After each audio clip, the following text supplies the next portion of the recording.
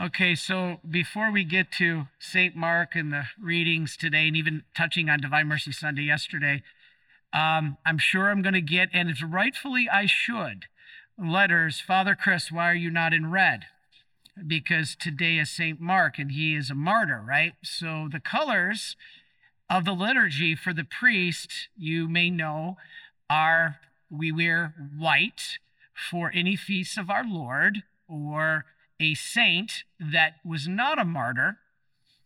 We wear red for saints that were martyrs or for the Holy Spirit.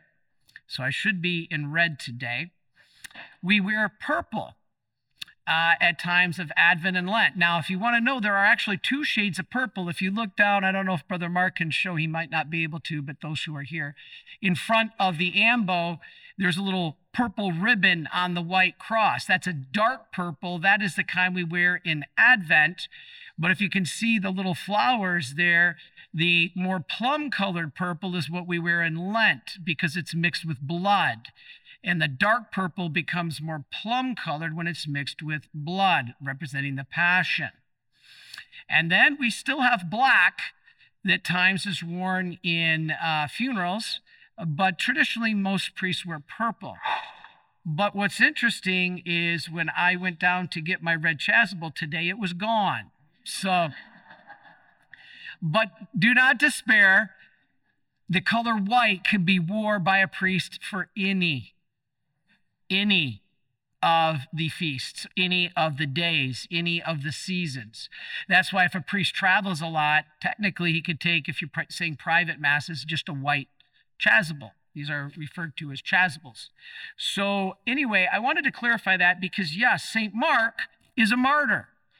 And we want to talk a little bit about him and what we know. Now in Scripture, this is what's interesting about St. Mark, is St. Mark was both known to be with St. Paul and St. Peter. Very rare, because St. Paul and St. Peter kind of did their own separate things. All right, basically, he also worked with St. Barnabas. All right, this was his cousin. Now, when he was in Rome with St. Paul, he did some great things, but then he was associated with St. Peter. In fact, it was Peter who restored Mark back to the faith. Mark, like most of us, actually strayed away. You might not know this. This is why he's a great example for us. When Jesus said, "My flesh is food and you must eat it," all right, many disciples left him. Remember that? John 6, "Unless you eat my body and drink my blood, you have no life in you." He said, many found this difficult and many left. Now, Jesus didn't chase after them and say, "No, don't go, don't go. I'm only speaking symbolically." No, this is literally true. The word Greek, tragon, literally means to chew. Do you know one of those who left that day was Mark? So don't get discouraged if you've ever left your faith. I left my faith in college. I never abandoned my faith. I never rejected it, but I just wasn't really practicing. And so this is what God can do. He can bring us back, and he did that with Mark. So what happened? Peter took him in as a travel companion and an interpreter. Now, Mark wrote down all the sermons of Peter. Basically, that's what we have in the Gospel of Mark. The Gospel of Mark is basically all the homilies of St. Peter. Really quite cool. This was what we have.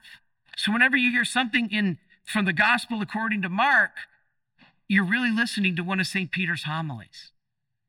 You can't get better than that. Now, St. Mark, did he write the first gospel or the second? Okay, a lot of seminaries are teaching something called Markan priority because they say the other gospels were taken from Mark and they say he was the first.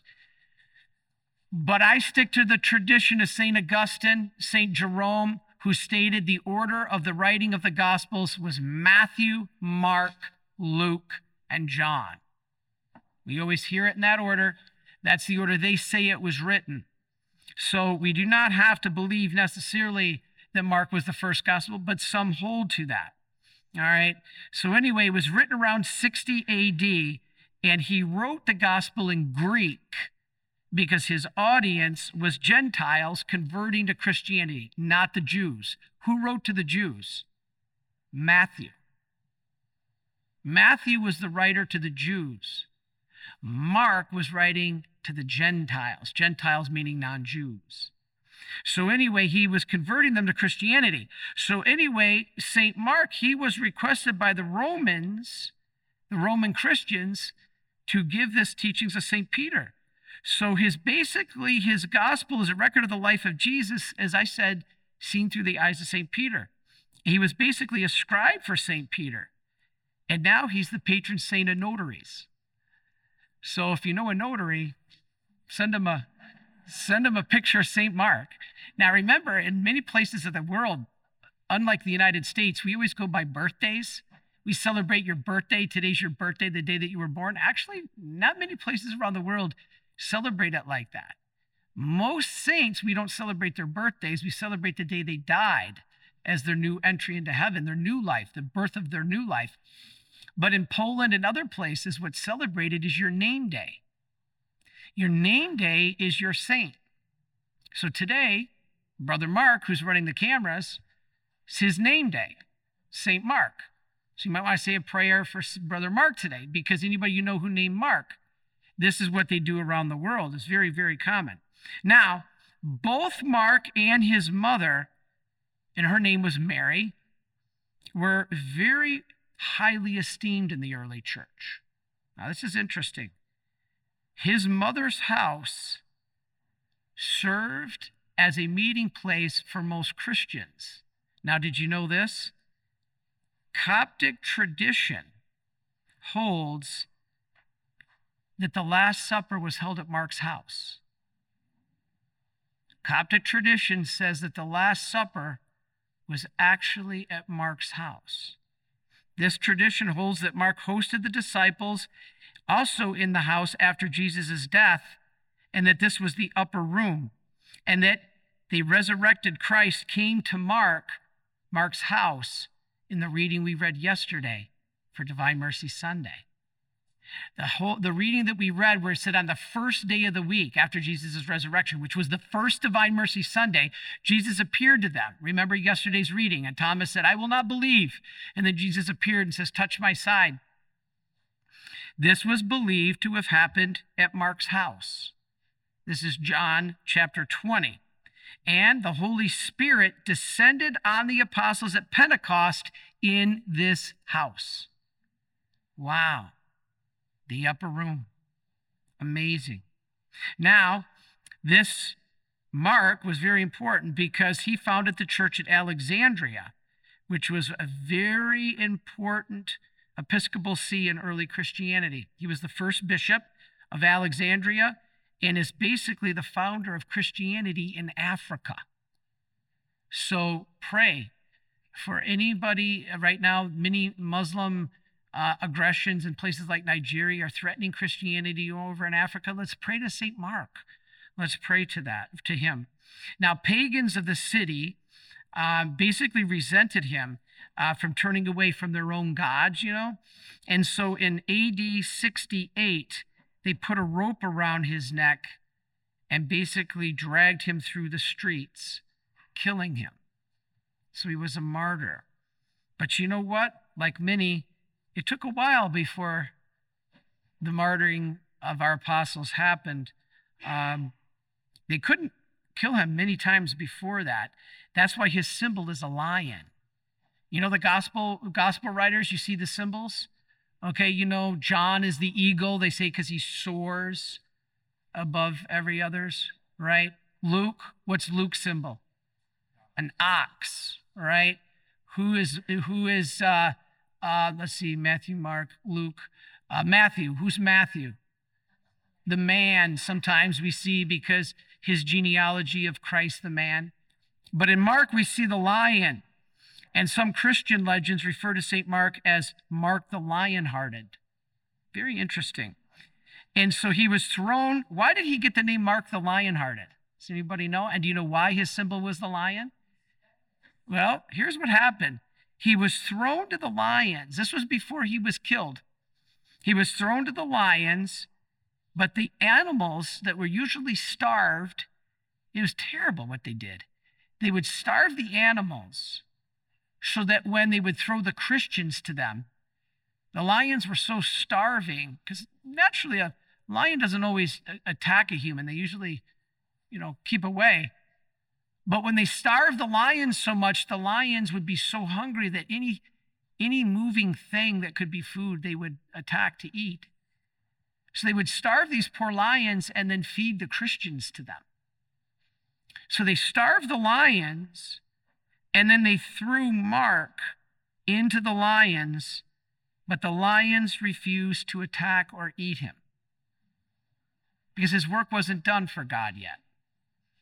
Instead, the lions came to his feet and laid down, and he petted them. Do you imagine how mad the Romans were?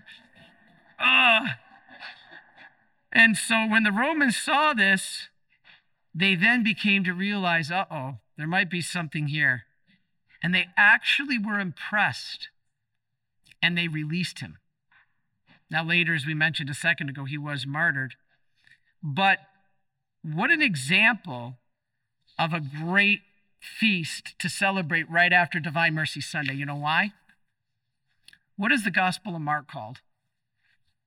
The Gospel of Mercy. St. Mark's Gospel is called the Gospel of Mercy. And this whole gospel is nothing but the gospel of mercy. I mean, when you look at it, the stories that he has, the treatment of Christ to the people who are sinners. I mean, when you think of the beautiful amount of mercy in the Gospels, the prodigal son. And Mark's Gospel, called the Gospel of Mercy, is the perfect follow-up to Divine Mercy Sunday. And so that's where I want to finish, because Divine Mercy Sunday was a celebration. If you're joining us from anywhere around the world and maybe you missed or weren't familiar with what the feast is, our Lord makes a beautiful promise yesterday that the soul that goes to confession, it didn't have to be yesterday, you could have went sometime before. Even St. Faustina went the Saturday before. But you have been to confession and receive Holy Communion, and you will be completely wiped clean, not only of all sin, but all the punishment, the consequences of our sins. People are like, well, Christ did it all on the cross. Yes, Christ redeemed us on the cross, but you still got to go for the grace. You still have to ask for the grace. You still got to go to confession, be forgiven of your sins to receive that grace that Christ won on the cross. All right, if that wasn't true, that would mean everybody goes to heaven no matter what you do because Jesus died on the cross. That is heresy in every Christian religion. Okay? So, our faith teaches, and Jesus told St. Faustina, that we go to confession, we're forgiven of sins, but on this one day, yesterday, we are also given the chance to be wiped clean of all the consequences of our sin, all the punishment that we are owed for the sins that have already been forgiven. I always use the example of, with a boy who dad says don't play baseball. He does. He breaks the window, and dad says, I forgive you, but you're grounded. You're going to have to pay for it out of your allowance. You have to make reparation. This is part of our faith. It's been forever. But the beautiful part is yesterday Jesus said, even that is wiped away. So you have gone to confession and you receive Holy Communion. Now, the reason I'm bringing it up today, Father, why are you bringing it up now? It's too late. No, actually, it isn't. Our faith teaches, because God is outside of time, if you did not know this yesterday, and you had been to confession, and you received Holy Communion at any Mass, Saturday night or anytime Sunday, you can still today ask for this grace. So simply, again, say the prayer that I put in my book. We got the imprimatur, so I can mention it. Just say something like, Jesus, you promised St. Faustina The soul that's been to confession, I did. And the soul that receives Holy Communion, I did, will receive the complete forgiveness of all sins and punishment. Lord, please give me this grace. And he will, because he promised it. Now, what if you say, Father, I'm not Catholic, or I couldn't get to confession, or I couldn't receive Holy Communion, I've got COVID, I'm bedridden.